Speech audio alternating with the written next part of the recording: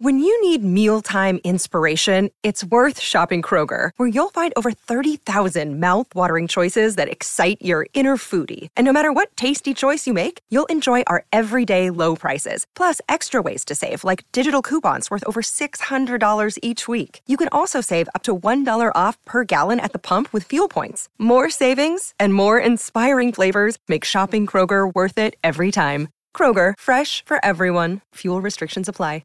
Hello, everybody. This is Marshall Poe. I'm the editor of the New Books Network. NBN listeners like to read books and buy them. So we thought we'd tell you that right now, our friends at Princeton University Press are having a remarkable site-wide sale. You can get 50% off books, including ebooks and audiobooks, with the code 50, F-I-F-T-Y, at checkout until May 31. You can save some real money on Princeton University Press books. I encourage you to go there and check it out. Welcome to the New Books Network. Hello, everyone. Welcome to another episode of New Books Network. I'm Morteza Hajizadeh, your host from Critical Theory Channel. And today we are glad to have Adam Shapiro with us. He's the co-author of a wonderful book called Science and Religion, a very short introduction published by Oxford University Press. And this is the second edition of the book, which was just released a few months ago in 2022. Adam, we're glad to have you with us. Thank you for having me. It's customary to ask our guests to introduce themselves a little and tell us how they became interested in their area of expertise. You're a historian of science, so tell us a little about yourself and how you got interested in the history of science, and especially this fascinating topic of science and religion. Absolutely. I think that my story is actually similar to a lot of historians of science who start out their academic careers thinking they're going to be scientists, and then either deciding that that wasn't for them or getting interested in questions that didn't necessarily fall within the sciences themselves. For me, I started out as a physics student and ended up as an undergraduate studying both physics and religious studies. And so that led me, as you mentioned, into a doctoral degree in the history and philosophy of science, looking initially to sort of see why it is that those two fields that seemingly couldn't be more far apart, actually sometimes raised questions that informed one another. During the course of my study, I began to realize that to some extent I was less interested in figuring out whether these sort of abstract philosophical ideas were necessarily right, and more interested in the question of why it was that people believe the things that they do. What was it about these ideas that they found appealing? What was it about the way that these ideas were communicated from one community or one generation to the next that gave them some kind of staying power? And so for me, the answer to that question was found by looking more and more into its history. And so that's what I ended up pursuing as a degree. I wrote my first book on the politics of high school biology education in the United States and the controversies over the teaching of evolution. And then more broadly from there began to ask questions about how science and religion became this sort of central argument within our sort of intellectual history. You just mentioned about the history of teaching evolution in the United States, which is a fascinating topic that you talk about in the book, and we'll get to that soon. And it's always interesting to see scientists, physicists, become getting interested in this history of science, and especially between history of science and religion. So with this book, it's a very timely book, as a matter of fact, and the reason is that in the past 2 or 3 years, there have been still people arguing whether we need religion or science with the pandemic. And some say that the recent pandemic proved we don't need religion anymore. But again, there were lots of people who sought solace in religion. But anyway, I know that's a difficult question, but perhaps you could just give us the main argument of the book to us in a couple of minutes, and then we'll break it down. Yeah, I think if there's one thing I think is the real takeaway from the book, I feel like it's not useful to necessarily say that that science and religion have a complex relationship. That's that's a sentence that doesn't really mean a whole lot. Complexity is just sort of a word we use when we don't understand something or can't describe it.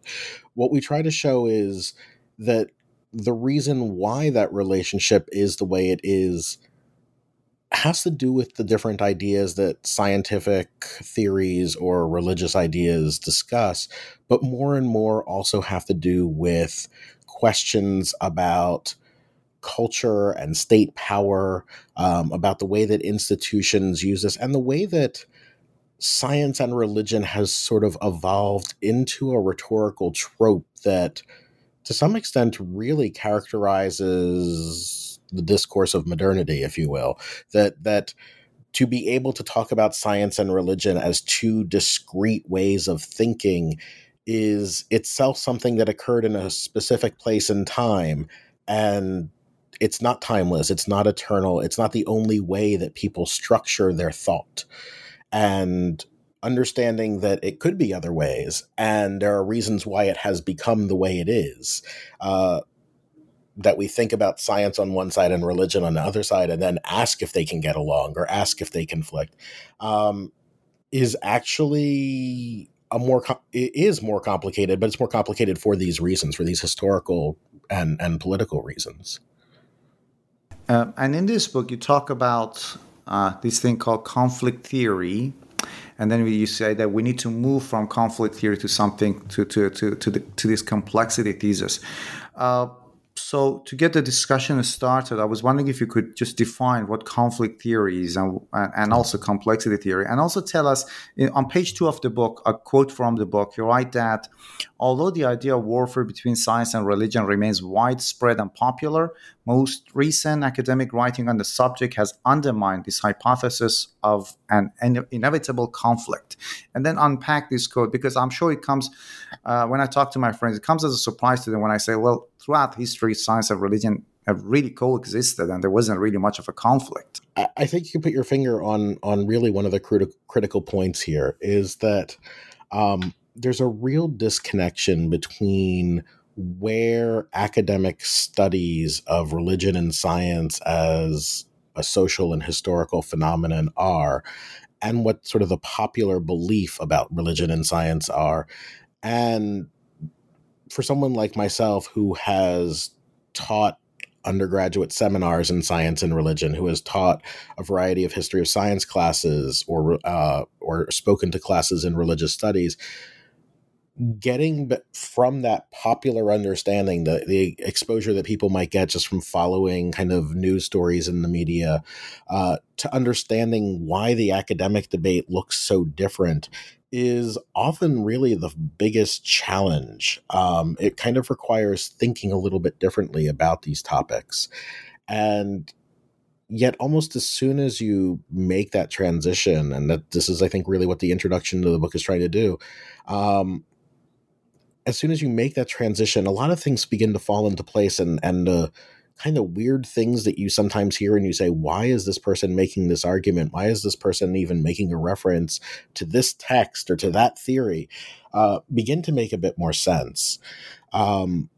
Usually when we ask people, even when we just say the word science and religion, I think it almost always produces this sort of instinctive frisson, that people already assume that they're asking a question of, well, how am I supposed to relate one to the other? If you asked me what the opposite of science is, maybe I would even say religion.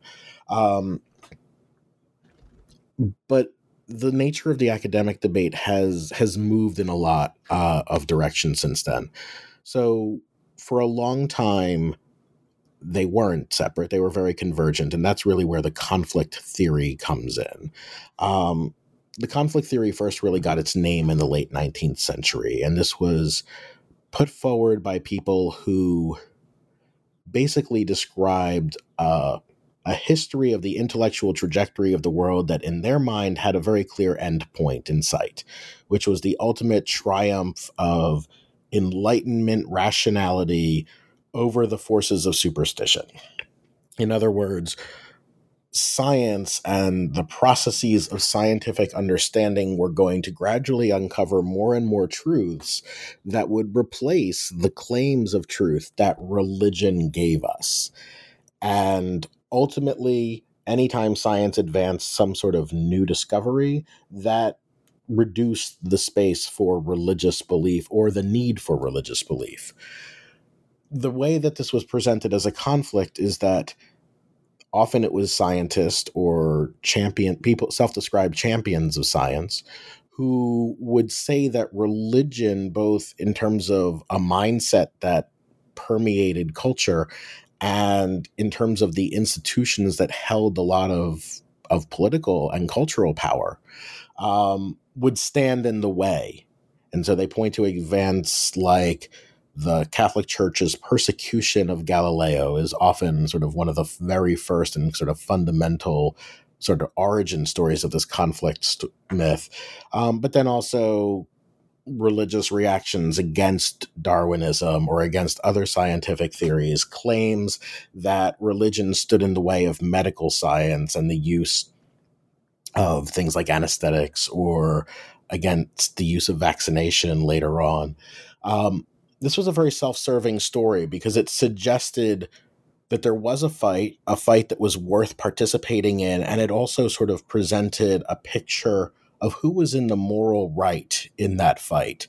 That science was, if you will, not doing this out of any sort of self-interest. It was disinterestedly discovering truth, which offended people who did have a self-interest, the people who held power because religion had established,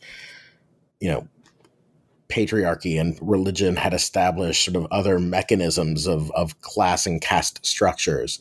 And so they saw this as a way to fight back against these entrenched powers that they associated with religion. Unfortunately for the people who were champions of science who use this conflict thesis, it just doesn't hold up to historical scrutiny. Almost every one of the examples that they hold up as sort of exemplary cases of religion oppressing science end up looking a lot more complicated when you deal down into the details of what's really going on. Often it's really the case that you have a clash between two different religious groups or two different ideas or interpretations of religious ideas, and science and nature are brought into the debate on both sides to arbitrate some debate. And it can be as fundamental as whether or not humans are created in the image of God, or it can be as practical as whether or not it is necessary for people who are partaking communion to drink from the same cup, which can be a problem if you believe in germ theory. And so there are examples of this that run the gamut. So about 25 to 30 years ago, historians of science really started pushing forward what eventually became known as the complexity narrative or the complexity thesis, really to argue that the conflict story was historically flawed. So historians like John Brooke, Ron Numbers, many others who were writing at the time, really kind of pushed forward this narrative of complexity that said sometimes science and religion get along, sometimes they do conflict, sometimes they don't really engage one another. It really depends on the specific science and the specific religion. We can't have a single totalizing narrative. And that was really an important corrective to a world that still believes very much in conflict. What Thomas and I are trying to do in the book is to sort of say, so what now? What do we do 30 years later? Okay, we've, I think, convinced at least most people who have paid academic level attention to this debate. We've convinced everybody that complexity at least makes sense, but can we get any further? Can we do more than just say, oh, there isn't a single simple narrative? Can we understand a bit more about what makes that complexity so complex? And for us, some of the questions about that have to do with the role of state bodies in using science and religion as a tool of power, especially in colonial history. It also has to do with the way that science and religion become a certain kind of rhetoric that gets used to articulate what we often call the culture wars right now. It looks at the idea really that science and religion has become kind of a a thing that lives on its own. It has become a thing that sometimes when you look at an event that is very clearly part of science and religion, it's sometimes hard to tell which part of that is the science and which part of that is the religion. Yeah, you actually talked about a lot of interesting points, and we're gonna unpack some of them hopefully throughout the interview. One of them, which is one of my fascinating, let's say, hobbies, is one of my hobbies is reading the history of Middle Ages, and there are again a lot of examples of a lot of misconceptions of how, for example, church stopped the progress of science, which is wrong, of course, and you just pointed out a few of them. But let us talk about in the first chapter of your book, you talk about scientific experience, let's say scientific observations in telling a spiritual experience, and I guess a lot of early scientists such as Newton or Boyle, they did conceive of science, pursuit of science as a way of understanding the world and also understanding God. So my question is that, are there any, you do point out some similarities between, let's say, scientific observations and a religious experience. So can a scientific observation entail a spiritual, I'm not going to use the term religious because it's a difficult category to describe. Can a scientific observation entail this spiritual experience, or are there any sort of similarities between the two? I think that for certain scientists, there absolutely is. And I think that that's one of the real challenges, is to describe this on one level as a phenomenon about the relationship between theories or practices that are generally accepted within the sciences, and then to talk about the individual motivations that specific scientists or specific members of a religious community, specific clergy or theologians, the motivations that they individually have, or the psychology of how they themselves understand what they are doing. There are many examples today of scientists who see what they are doing as part of a quest of understanding the world that the God that they believe in created.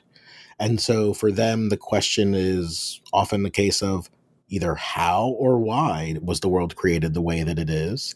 And doing science is a way to, partially at least, answer those questions. In the earlier period that you alluded to with people like Robert Boyle or Isaac Newton, that was very often much more explicitly the case, that this is what natural philosophy was about. And to some extent, natural philosophy rested on certain assumptions that only made sense within a religious framework. The idea that there were laws of nature, the idea that if you repeated a cause, it would have the same effect, was not something that was necessarily obvious. It's not something that you can just take for granted. And to some of these people, the argument for the existence of a natural law was the idea that the world itself was created in an orderly and good way, and that therefore we could do experimental philosophy. We could conduct experiments and expect that repeating those experiments would give us some kind of repeatable and more robust knowledge of the world. That the assumption there is that to some extent it's because of the way that the world was created that makes it intelligible to us. Turning that on its side, there were theologians at the same time who said the intelligibility of nature, the ability of us to do something like science and get truths about nature, is actually a proof that God wants us to explore and understand even more. So there's this sort of mutually reinforcing element in which certain religious worldviews, especially in kind of European Christendom, where we often locate the origins of contemporary modern science, sort of intellectually, the assumptions there were this kind of back and forth between what we would now consider to be religious ideas and scientific ideas. In your book, you come up with three groups of people who have been responsible, who have been who have been advocating for this idea of an eternal conflict between science and religion. And it starts with Enlightenment rationalists, and then in England we have Victorian scientific elites, people such as Huxley.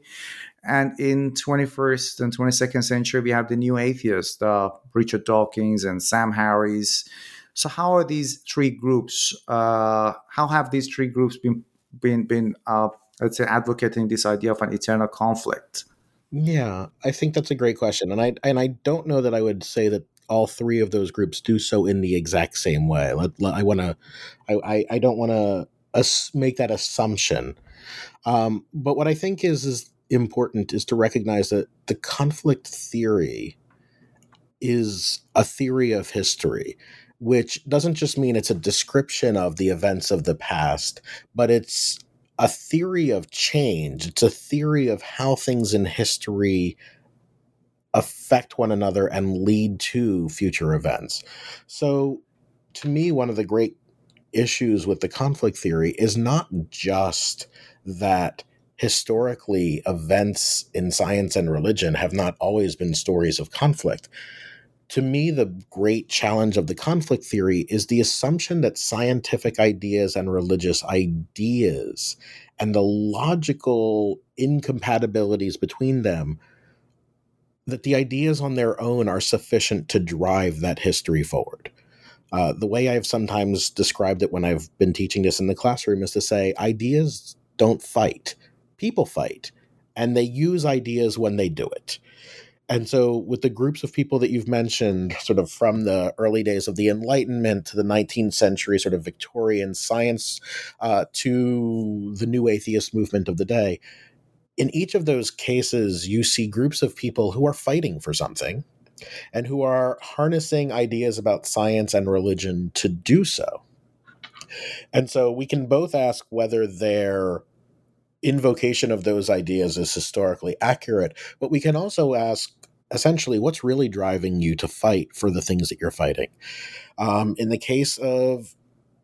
many cases, what this had to do was the fact that religion was often associated with certain kinds of political or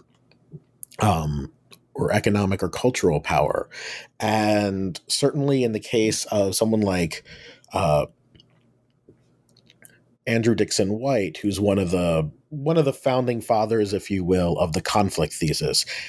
White was the first president of Cornell University. He felt that Cornell's founding as a institution of higher learning was being opposed by various people for religious reasons. And so he crafted a narrative that not only said religion has oppressed science, but that religion's oppression of science is both unjustified and fundamentally destined to fail, partly as a self-serving narrative to kind of create the political and intellectual capital to get his own university off the ground. In the mid-19th century as well, certainly in the United States, one of the other major writers on the conflict thesis, John Draper, if you look at Draper's work, it's not just specifically religion that oppresses science, it's primarily the Catholic Church. And of course, he's writing this at a time when there is a rise in Catholic immigration into the United States. Draper's sort of nativism and anti-Catholicism is pretty well apparent, not just in the sense of it allegedly oppressing science, but more generally. And so these narratives, when we ask the question, why are you fighting and why are you choosing to invoke science and religion when you're fighting, we often have to look to what the deeper reasons are. So to some extent, these were racialized. To some extent, these were about who was empowered.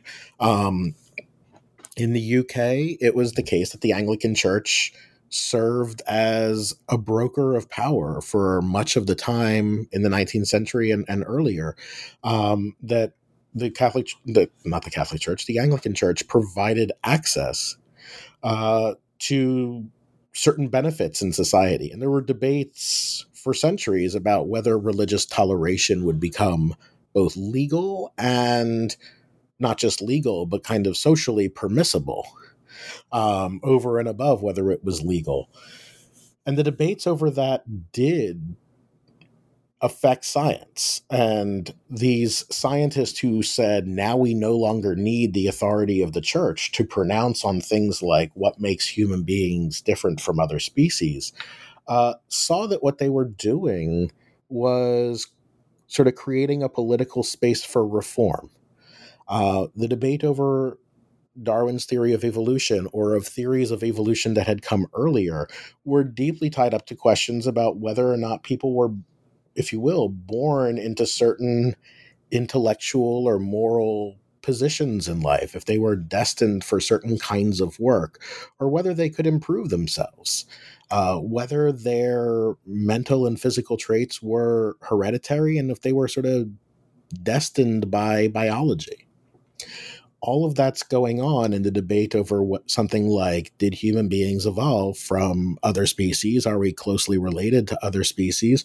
Or are we completely separate and, because we were directly created by God? Are we somehow fundamentally different from all other living creatures? So for all of these groups, I think the thing that all three of those groups often do is that they present it as a clash of ideas, and they do that in a way that makes it harder to see that there are broader context behind what they're fighting for. I like your closing comments because I was listening to an interview by John Gray some time ago about his book, 7 Types of Atheism. And he said that when he was writing the book, he didn't really want to talk about new atheists, simply because, like especially Richard Dawkins and Sam Harris, because he had nothing intellectually new to say since what had already been said in the 19th century. But anyway, let's talk about another topic in the book. You raise a very important question in the book, that this conflict is sometimes is of a political nature, sometimes is even of a secular nature, especially in 20th century. And speaking of the political nature of the conflict between science and religion, you have the example of Thomas Paine in the United States. Can you talk about that? And you also in the book you mentioned that he recommended natural theology, let's say, as opposed to religion. So it's not, again, completely refuting religion. Can you talk about that? How does this story lie in this? Yeah. So we can talk a bit more about natural theology, I think, later. But natural theology is basically the idea that looking at the natural world can help us discover more about not just God's existence, but what God is like. For that matter, whether there's one or many gods, whether God is good, whether God has made apparent any specific moral or political systems that we should abide by. Paine is also looking towards nature as a source of evidence for some of those moral and political questions, whether he necessarily thinks that some kind of a God is behind it all. Paine is writing at a time when people are talking quite a lot about deism, the idea that there is sort of a impersonal God that created everything, but then does not intervene in any kind of ad hoc or kind of ongoing way. To be perfectly honest, everything that I've seen has suggested that deism existed more often in the minds of people who were opposed to it than as an actual living theory that very many people ever subscribed to. There were probably a few people who self-identified as deist, but very, very few. Paine is probably one of the people who comes closest to that in his political philosophy, and the idea that the world is created with a certain natural order, but that the established religious powers that suggest, for example, that loyalty to a king is a God-given moral expectation, or the right of a king to govern is a divine right, that these are misapplications of understanding truths about the world, and that the truths about the world that we see come to us through the use of our reason and through the observation of the world around us. And this could be justified religiously by saying that if there was a creator of humanity who had an interest in human well-being, that creator endowed human beings with the capacity for reason, and so therefore it makes sense that we would make use of it. Paine, of course, is one of the most important sort of intellectual scene setters for the American independence movement, what becomes the founding of the United States. And to some extent, his ideas are perhaps best reflected in the U.S. Declaration of Independence. I often point out that one of the most controversial claims in that document is often passed by completely unremarked. One of the most famous lines in the U.S. Declaration of Independence, of course, is we hold these truths to be self-evident, that all men are created equal, that they are endowed by their creator with certain inalienable rights, and so on. And people have pointed out the hypocrisy of this, that this was written by somebody who held people enslaved, that, of course, the statement all men are created equal seems to not necessarily include women. But everybody sort of skips over the phrase that these truths are self-evident. That's actually a really important epistemological claim. It's a claim about a theory of knowledge. And to some extent, that's the kind of claim that Thomas Paine is making, that there are certain kinds of truth that are, for which the evidence we have is found within ourselves, is found within the fact that we are capable of being rational and thinking about it, gives us the evidence of our own rationality and of the capacity.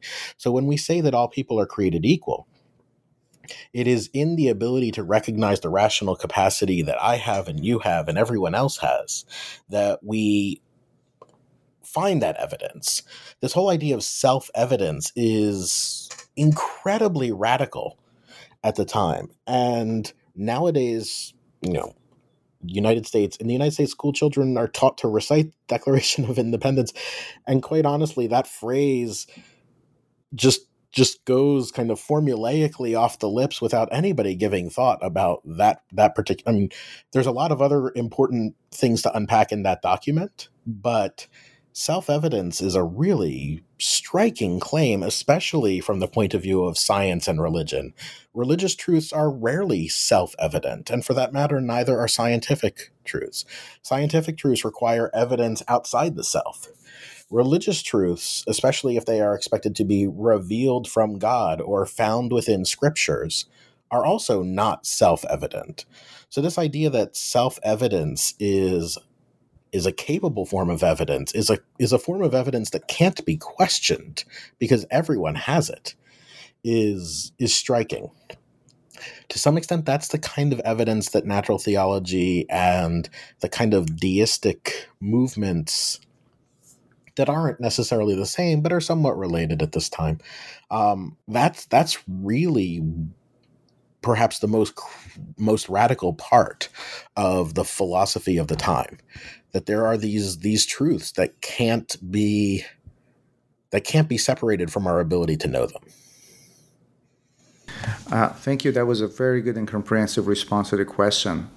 Let's talk about two of the, let's say, emblematic examples of this so-called conflict between science and religion, Galileo and Charles Darwin. Let us start with Galileo. And when I was reading the book, there's something that a lot of us know, but we tend to forget, and it's that the idea that the sun is at the center of the solar system had already been introduced by Copernicus before and didn't really get into much trouble.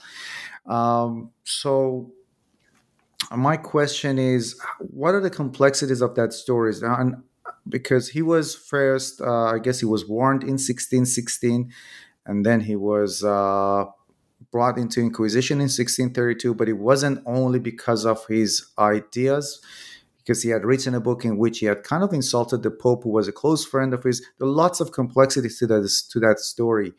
So can you shed some light on this story, the complexity of this story of Galileo? Absolutely. So on one level, this is the story of a man who is a professor of mathematics, Galileo, who becomes the court astronomer to the Medici court, who makes use of the relatively recent invention of the telescope to make astronomical observations, and is credited with being the first person to discover the moons of Jupiter, among other things that he is credited with discovering in astronomy. Galileo was aware of the Copernican theory, the system of understanding the order of the planets, in which it was not the Earth that was at the center of the system, but rather the sun that was at the center of the system. And so all of the heavenly bodies that were not stars, all of the planets, orbited around the sun. Of course, one of the logical issues with that is that it's quite clear that the moon orbits around the Earth. And so why would you have some objects orbit around the sun and others orbit around the Earth? So for Galileo, the discovery of moons of Jupiter was actually a really important sort of part of the argument, the suggestion essentially that other planets could also have moons, and the fact that the Earth had a moon did not necessarily mean that it had to be the center of the whole system. But this wasn't just a scientific, logical argument. These were also arguments, again, that have to do with questions of power and theology and who holds access to various kinds of religious truth. So on another level, this is a story about Galileo trying to gain funding and power and influence, first as a member of the Medici court and later with the powers that be in Rome, in the Catholic Church. As you mentioned, the Pope, one of the was a friend and an ally and a supporter of his researches at one time, and essentially Galileo got drawn into court politics within the church, and the question of Galileo's ideas and the trials that were based on those ideas had a lot to do with those particular politics. There's also the broader sort of continent-wide politics of Christianity at the time. Galileo is writing in the sort of first century after the 30 Years' War, after the wars between Catholic nations and Protestant nations, the outfall from what we call the Protestant Reformation. One of the key theological differences between Catholics and Protestants at the time are questions about who has the authority to read and interpret the Bible. In some of the writing that Galileo makes in order to defend the Copernican position, he anticipates the argument that the Bible makes references to things like Joshua telling the sun to stand still when his people are ravishing the city of Jericho. And clearly, if Joshua needed to ask God for the sun to stand still, then clearly the sun was moving prior to that. That's the standard interpretation. That's the received interpretation. What Galileo suggests is that essentially that the language in the book of Joshua may not be literal, accurate astronomical language. The somewhat apocryphal line, or the somewhat sort of summary line, is often attributed to Galileo, is to say that the Bible is supposed to tell us how to go to heaven, not how the heavens go. Even if you accept that Galileo's interpretation of the scriptural lines is correct, and there were certainly some people within the Catholic Church who did, there was a lot of concern that Galileo, as someone who was not trained as a theologian, who was not a doctor of the church, was making pronouncements about how to interpret the Bible and doing so in a public way, without having the correct positions of training and authority. If you will, it was almost like he was practicing theology without a license. And to some people within the Catholic Church, that looked very Protestant. And to look very Protestant in a Catholic nation still reeling in the aftermath of the Reformation and the Counter-Reformation was a major problem. It was something that that church authority could not tolerate, because it would undermine much of what the Counter-Reformation had been about. So these were partly a response to the ideas and partly a response to sort of both the local court politics and the broader global politics of what Galileo was getting himself into.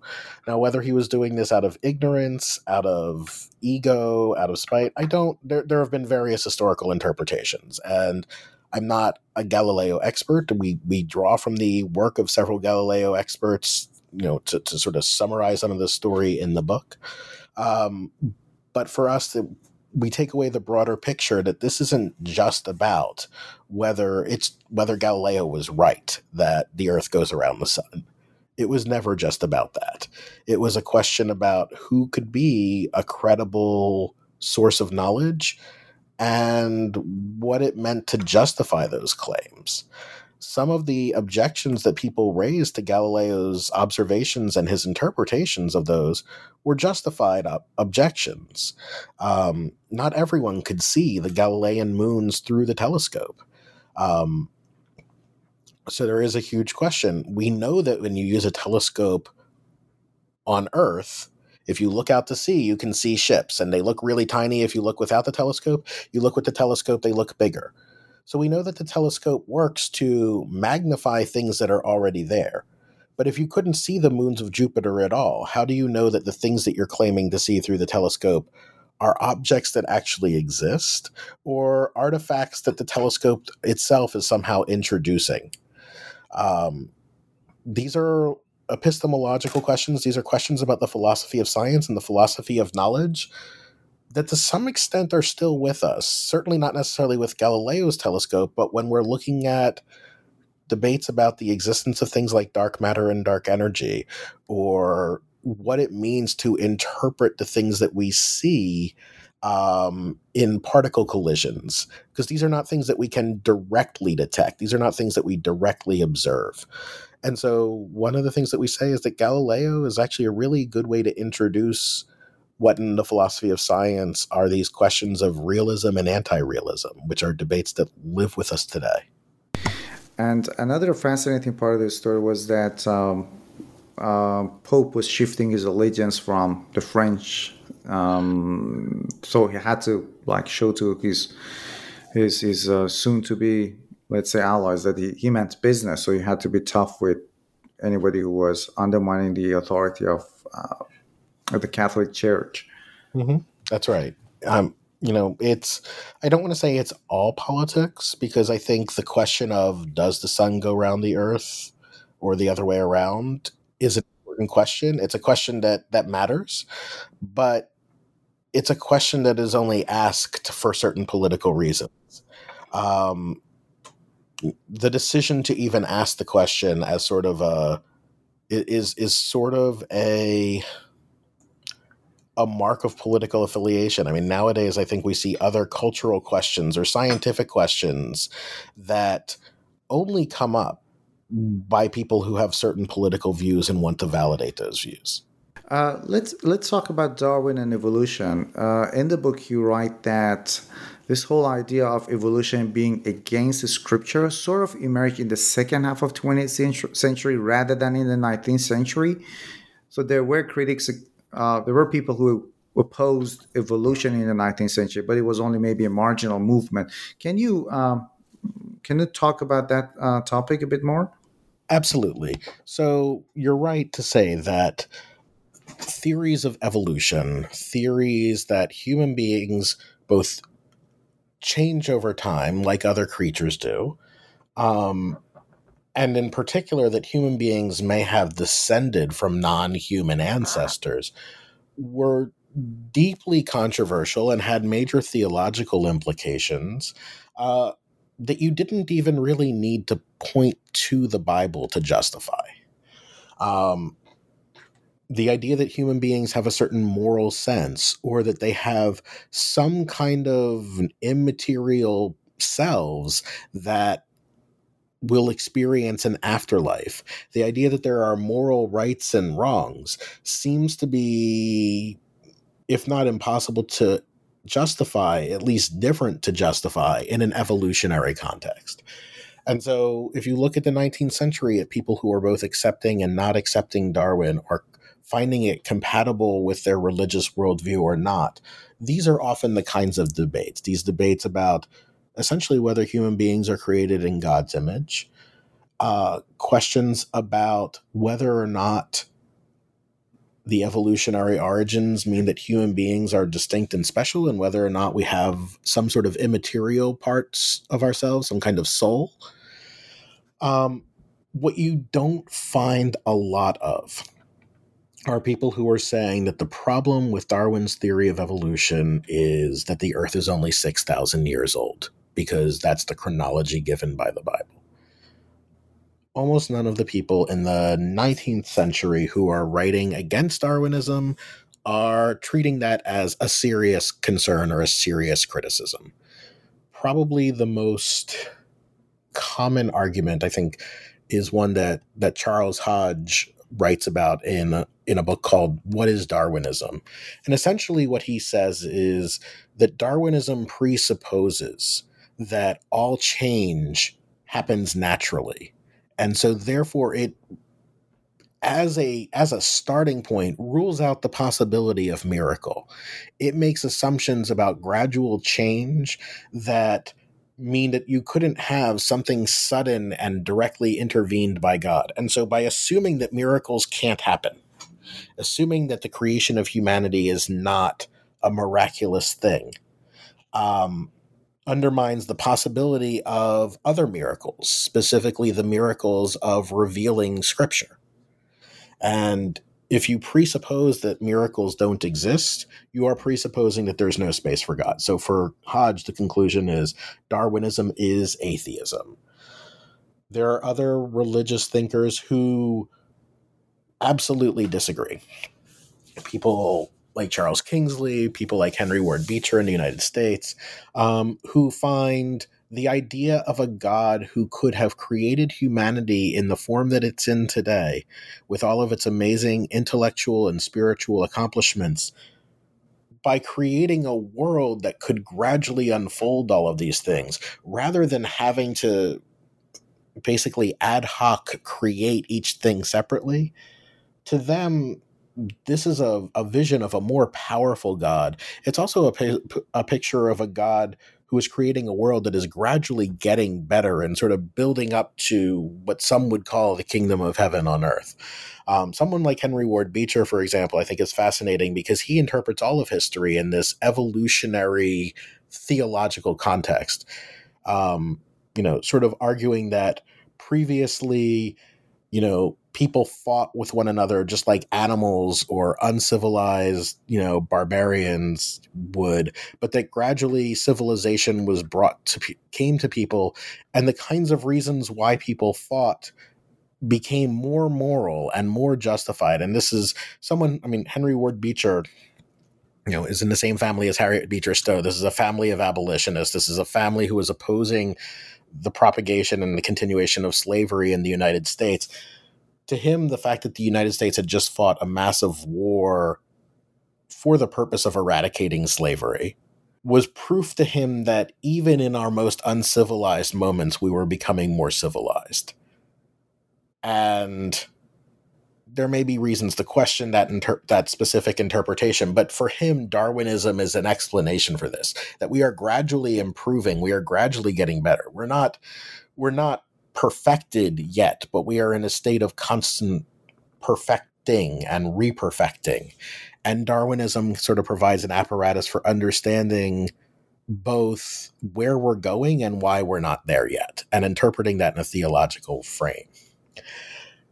In the 20th century, the pushback against Darwinism becomes more explicitly expressed in biblical language.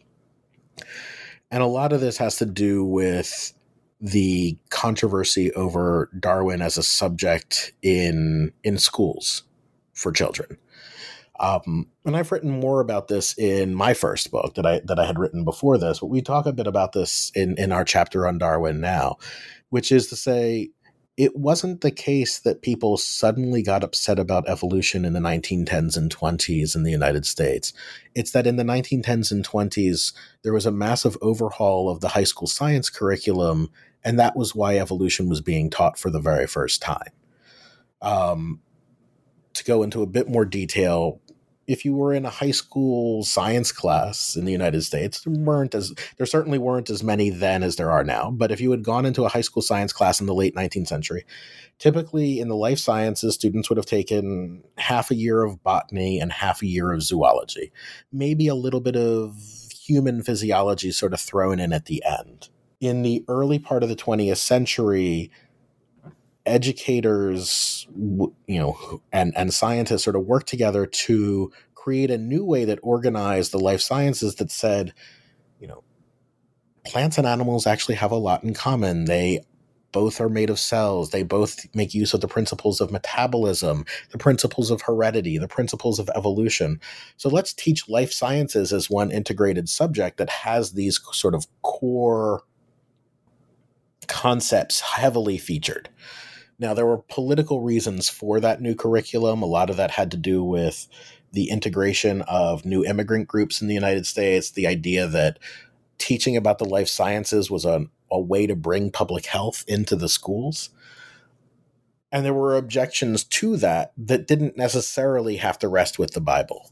But these political movements that were wary about schools becoming tools of industrial modernity were aware of the fact that there were religious objections to the Bible, religious objections to Darwin, and then began to focus on Darwinism as the things that schools were teaching and leveraging that to sort of build up support for a movement that was honestly a movement that opposed the expansion of public schooling in the United States altogether.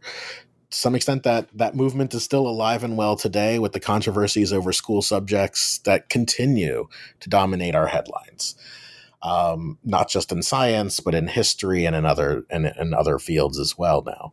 But the anti-evolution movement of the 1920s found its voice in part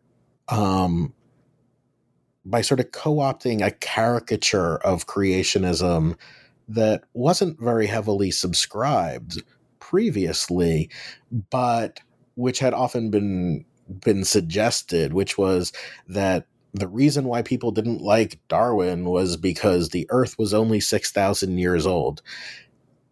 You had very, very few people in the 19th century arguing that the age of the Earth was a major problem. I'm sure that if you asked somebody how old the Earth was, they might have said 6,000 years or something like that. But the truth is that wasn't the question people were often asking, and they weren't asking it in relation to Darwinism.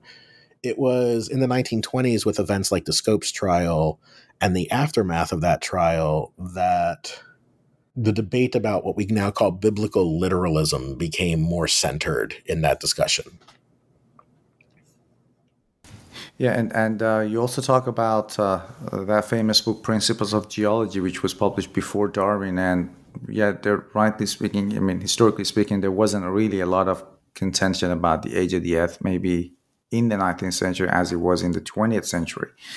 And let's talk about Darwin a little bit more. A lot of people assume that Darwin began to lose his religious faith, or he was an atheist, but he had to hide his atheism. It was mainly because of his discoveries. But would you actually give a more nuanced picture of his religious beliefs? And the interesting thing is that very famous sentence at the end of his book, he does talk about a creator, especially in the second edition that you also point out. He uses the word creator. So can you talk about his religious ideas, and also was his scientific expeditions and his discovery, his theory of evolution responsible for that declining faith? I think that this question is very important to some people, and that's why we find it important to address in the book. There's sort of this assumption that if Darwin himself lost faith, then that's proof that the theories of evolution are poisonous to religious faith. And so this is often brought up by religious anti-evolutionists who say, look, this is dangerous. This will damage your children. Look what it did to the man who invented it. And so the legacy of Darwin's personal spiritual journey has become a sort of historical proxy for the broader fight. If science and religion fought inside Darwin's brain for 50 years and science eventually won and it destroyed him, then that's telling us a story about who ought to win the conflict between religion and science. And I think for that reason, biographers of Charles Darwin, people who have written quite a lot on Darwin's sort of personal, intellectual, and mental journey have wrestled deeply with these questions with the available evidence, which includes his writings, the writings of people who were personally friends with him and his correspondence. You know, there's a certain sense of which we can say, do we ever know what is truly in the hearts of these individuals? And there are debates about how we interpret some of the things that he wrote in his own autobiography or in some of his letters that weren't published until long after his death, including sections of his autobiography that weren't published until a century after his death. Versions of his autobiography were re-released around the centenary of his birth. What does seem to be pretty clear is that Darwin had a lot of personal psychological reasons to experience what we might call a crisis of faith. As we point to in the book, the death of his father and then shortly after that, the death of his daughter really shook his belief in a world that was good and providential. Darwin was very heavily influenced by the work of the natural theologian William Paley. Paley is perhaps most famous for writing the analogy of the watchmaker, that if you find the watch, you would look at it and determine that there had been some sort of purpose behind its creation. Paley's work was required reading at Cambridge. It was, quite honestly, probably one of the most important books in English intellectual culture throughout the entire 19th century. It also became widely misinterpreted as a result, and I think partly because in the 20th century, when historians of Darwin were trying to construct a narrative about Darwin's faith, they find a line in his autobiography in which he says the arguments that Paley put forward in his natural theology, which were once so convincing to me, no longer felt as compelling in light of evolution. And people assume that that's Paley's argument that some sort of God exists. I don't personally think that that's the right interpretation, because I think that if you look at what Darwin's talking about in that context, and if you look at what Paley was actually saying, Paley was less interested in proving that God exists and more interested in proving things about the God who exists, namely proving that that God was good, that that God had some sort of interest in humanity, that there was only one God, for that matter. And perhaps one of the most distinctive things about Paley's natural theology was his view that nature itself seemed to be designed in order to maximize the well-being of the natural world. To him, nature was a testament for a kind of spiritual utilitarianism, that God had created the world in order to maximize the well-being and happiness of its creation. And Darwin actually loves this. And in the Origin of Species, the one time Paley is mentioned by name, Darwin is using him to support an argument against the idea that natural selection is wasteful and causes inherent suffering or unnecessary suffering. He basically says, Paley has shown no creature evolves any kind of structure that is injurious to itself. That's the one time Paley is mentioned by name in The Origin of Species, and it's highly supportive citation. I think that when there's that line in the autobiography that says that Darwin is no longer convinced by Paley's argument, it's not that he's necessarily no longer convinced by Paley's argument about the existence of God. It's that he's no longer convinced by Paley's argument that nature acts sort of providentially for the well-being of all creation. He's lost that sense of optimism. He's lost that sense that nature is sort of fundamentally good. And it's understandable to see that both as an outgrowth of the suffering he encountered in his own life. Again, particularly things like the death of his daughter, I think, are weighing very heavily upon him. And the idea that she would suffer and die at a young age really troubled him. But also, he did see evidence in nature of what to him seemed like indifferent cruelty of one creature towards another. He talks a bit about the example of parasites that lay their eggs in the still living bodies of other animals, so that their eggs will hatch and consume this other creature. And it's like, he said, this seems grotesque. This seems cruel and awful. Does that mean that causes him to lose his faith or to change the nature of his faith? Only God and Darwin himself would necessarily know for certain, right? To me, the question is more interesting is why does Darwin's personal faith journey matter so much to so many other people? And how does the legacy of Darwin's faith journey get used and abused so much, even today? This idea that Darwinism turns people into atheists is used as that it corrupts the youth. It turns them away from their church. It turns them away from traditional religion. Is often cited as an excuse and a reason not to teach it. Not whether it's right or wrong, but its sort of spiritual and emotional impact on people. I actually wanted to ask you some questions about anti-evolution movement in 20th century, but you did talk about that, so I'm glad you actually anticipated my questions.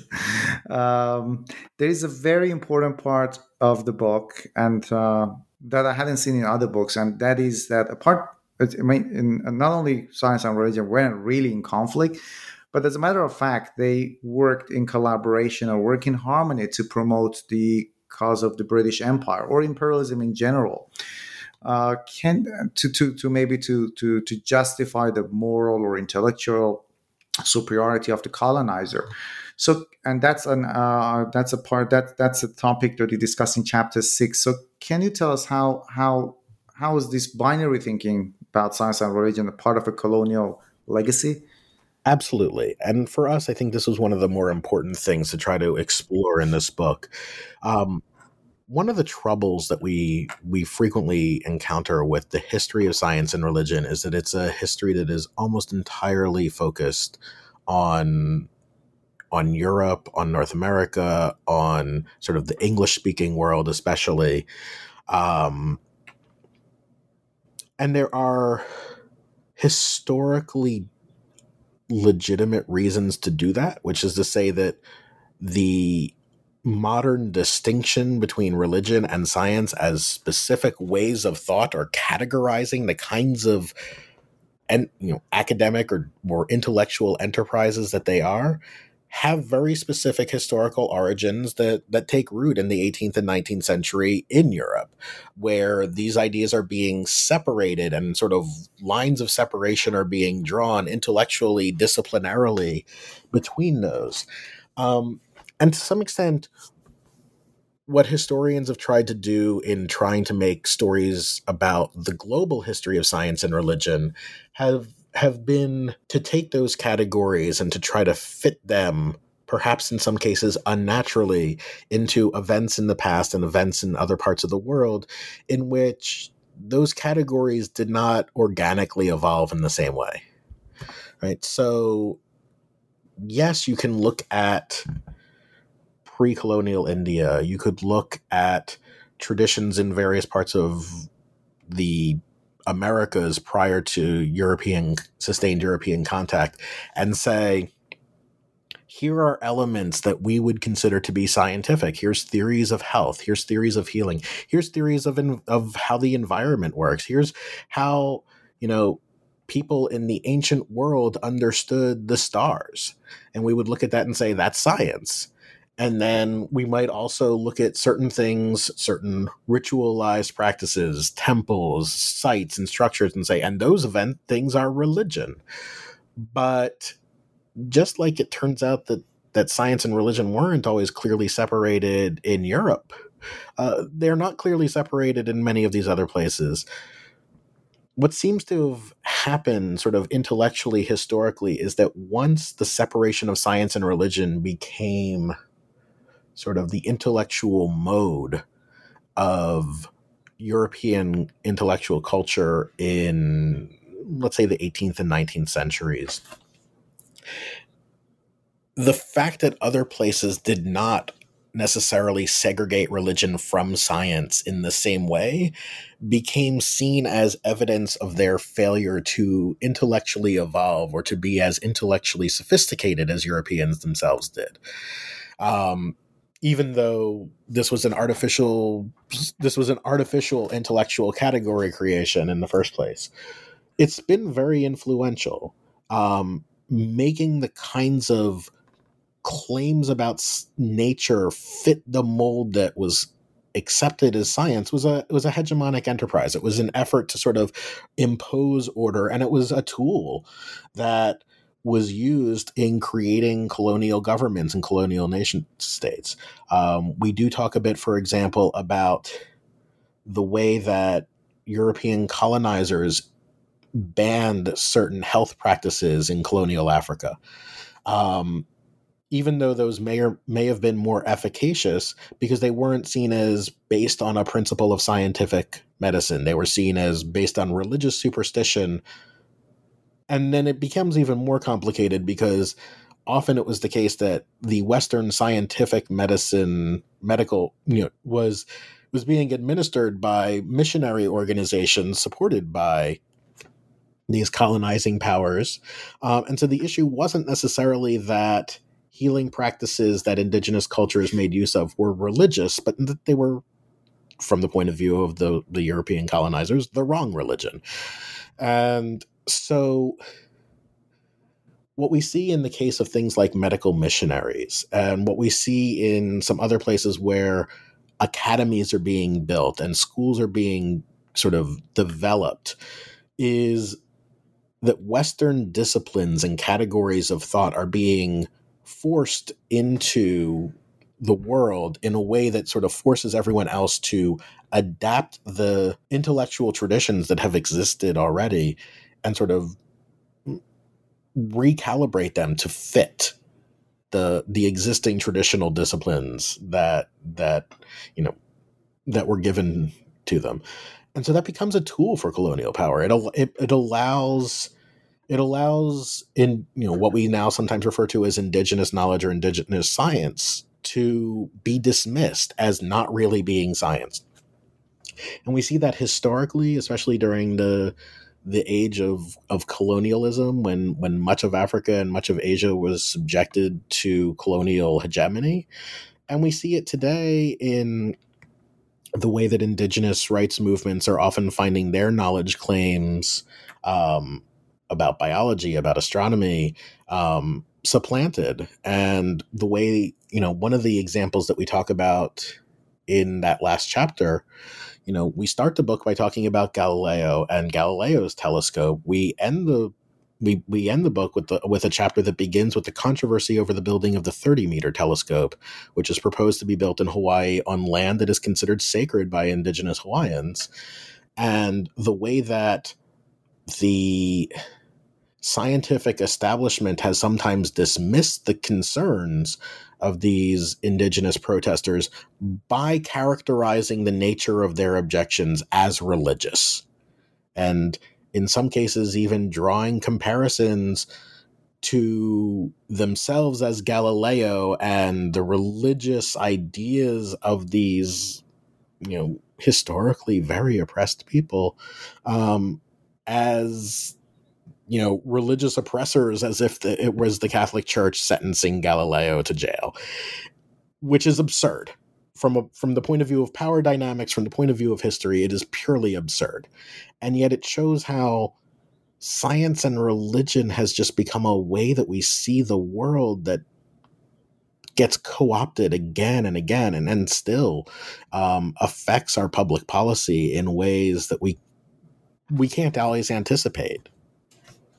That example was absolutely fine. I didn't know about that controversy that you mentioned until I came across that in the book. There is another important topic in the book that you discuss, and that's science denialism, which is usually sometimes misconstrued as a conflict between, again, science and religion, or anti-science. So what is science denialism, and where do you draw the line between this conflict thesis and science denialism? And maybe I should ask this question as well, that you mentioned that denying science or denying science is sometimes actually secular, not really religious.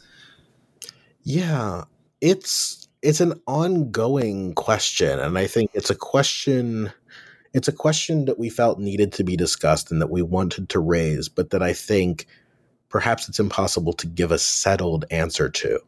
But for us, the interesting thing was that accusations of science denial, whether that is denying the scientific validity of human-caused climate change, or scientific or rejection of the science behind vaccination, or other forms of science denial, have often, but not always, been framed as rooted in religious or irrational thought.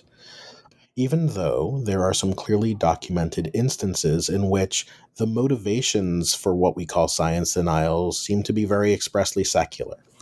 So a number of historians who we cite in the book and we draw on their work to talk about this have pointed out that, industries from big oil to big tobacco have deliberately planted doubt about the dangers of their products, not for any kind of religious reason, but for financial reasons, for reasons of shielding themselves from legal liability. And whether that was casting doubt on the idea that tobacco products cause cancer or that oil burning leads to global warming, this was something that was very explicitly kind of created on purpose. We also talk about the notorious fraud of Andrew Wakefield and the falsified study published in The Lancet that claimed that the MMR vaccination caused autism in various children. And the fact that there has not only been a retraction of that fraud, but that there were clear financial incentives that were motivating that fraud. What's fascinating is that to some extent, those kinds of secular forms of science denial sometimes find fertile ground in places where religion is framed as a way to object to science. So especially in the case of anti-vaccination movements, there have been some religious objections to vaccination that go back for centuries. And the strength of those objections, the population that has supported or opposed it, has waxed and waned over time. And the specific religious groups that have robustly explained theological reasons for their objections to vaccination also change over time. But what's interesting is that in some cases, those religious groups immediately seized on things like Wakefield's study as validation of their religious views, and others. And the other thing that we saw happen, and we saw this happen especially during the rise of the COVID pandemic, was that states that had provided mechanisms for religious freedom objections to vaccination saw people starting to use those, even though it was often the case, especially in relation to COVID, that the motivations for those objections to the vaccine probably weren't originally religious in origin. Writing about the pandemic was really fascinating because when we first started working on this book, it hadn't started yet. We certainly couldn't have anticipated the way that it played out. And what we saw was really an extraordinary range of religious responses to the COVID-19 pandemic. We saw resilient communities that were adapting their practices, adapting their theology in order to keep members of their congregations safe. We saw examples of Orthodox Jews who don't typically make use of electronic devices on holy days, finding rationales for exceptions to that policy in order to allow people to continue to practice in a safe way. We saw postponements of the Hajj. We saw things that showed that religious groups make use of science all the time. We also saw instances in which people expressed religious objections, not necessarily to the fact that COVID existed, but to the restrictions that were placed on them by the state or by local authorities, claiming that it violated their religious freedoms. And I only have two more questions, and one of them, I guess, is significant to talk about, and that's you discuss it in your last chapter, page 128, the significance of Gifford lectures. That's where Holmes Ralston, if I'm pronouncing the name correctly, Holmes Ralston III, plays an important role in creating eco-theology. And when I did my PhD thesis on eco-criticism, and I came across eco-theology, which was a fascinating topic. So can you talk about the significance of Holmes Ralston's contribution to this field? Yeah. And Ralston isn't the only person. He's one of the people credited with sort of creating this as an intellectual field, and that's a very important thing. But to some extent, these ideas that Ralston sort of brought into the Western Christian mainstream are ideas that exist in other religious cultures as well. But they essentially argue that the protection of nature is both an ethically necessary part of our mandate, our human mandate to preserve the created world, whether you believe that's because God created the world in a specific way. But also, I think one of the real revolutionary things about Ralston compared to some other Christian environmentalists is this idea that the environment itself has certain sort of moral claims to its protection, just as other creatures and other people have a moral right to be protected from harm, that nature itself has a right like that. There's a long history of Christian environmentalism, but the reasons for Christian environmentalism come from a lot of different places. Sometimes that's about preserving natural spaces with the expectation that natural spaces exist as a kind of, if you will, repository of knowledge, a tool that human beings can use to get access to God, that, to kind of take that sort of ideal that Thoreau put out, like I went out into the woods because I wished to live deliberately. This idea that one immerses themselves in nature in order to better get a connection to God. That's very human purpose centered vision of that kind of theology, of that kind of environmentalism. What Ralston is doing, and what others have also done, is to argue that the conservation of nature isn't just for human sake, but is for the sake of the world itself, and that the world itself has something like stakes, moral stakes. That's very important, and it is something that we see. I think some even movements that don't necessarily accept the reality of human-caused climate change being willing to accept, at least at the local level, at a conservation level, as a form of stewardship. But again, these are also ideas that, the ideas that nature itself has certain moral rights or has certain spiritual realities that need to be respected, exist in a lot of other religions as well. It's not like Ralston invented this entirely of whole cloth, but he did, I think, provide a foundation for it that appeals to a population that didn't necessarily already hear it. And as you mentioned, this was an idea that he's spent a lot of time writing on, and this became part of his Gifford lectures. One of the other things that we do talk about is that there are things like the Gifford lectures, things like other academic lecture series, lectureships, positions that have turned science and religion into a field. I think that when you have the word "and" in the middle of something, you sort of assume that it's interdisciplinary, that it's people from one side and people from another side getting together and having a dialogue between them about where they might relate to each other. But increasingly, science and religion, even though it still has that compound name, is itself a field in its own right, with a history, with methods, with a series of intellectual approaches, and increasingly with dedicated courses of study, with dedicated professorships in that field. And what Thomas and I hope to provide is now a dedicated introductory book to the subject. Yeah, and it's a very good book to that subject. My last question is just a speculative question, and I usually ask historians of science and religion. And I'm guessing it's a question that a lot of people have in mind as well. Do you think religion will ever go away? I think that religion constantly evolves. I think that what we choose to define as what counts as religion is also always changing. Um,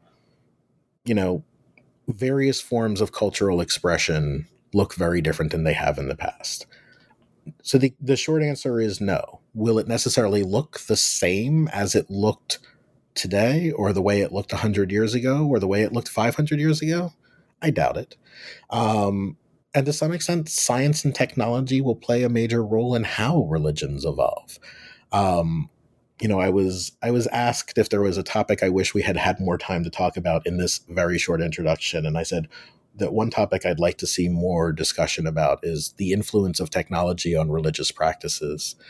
Certain religious practices like camp revivals and these kinds of summer outdoor meetings that took place outside of hierarchical churches, to some extent, they evolved in the 19th century and because technologies like air conditioning didn't exist and people didn't want to go to church in the hot summer.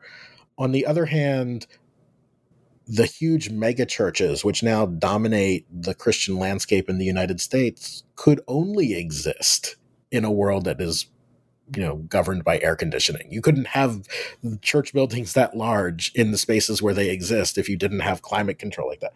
So it's just a very mundane example of how technology affects religious practices. And I think we've seen even more stunning examples in recent years with, churches meeting online, with religious communities that are geographically diffuse, but which make use of social media to spread ideas and to maintain a sense of community with one another. What's religion going to look like in the future? I don't know, but it will be there. Adam Shapiro, thank you very much for your time. I absolutely enjoyed this conversation. Thank you. It was a great time.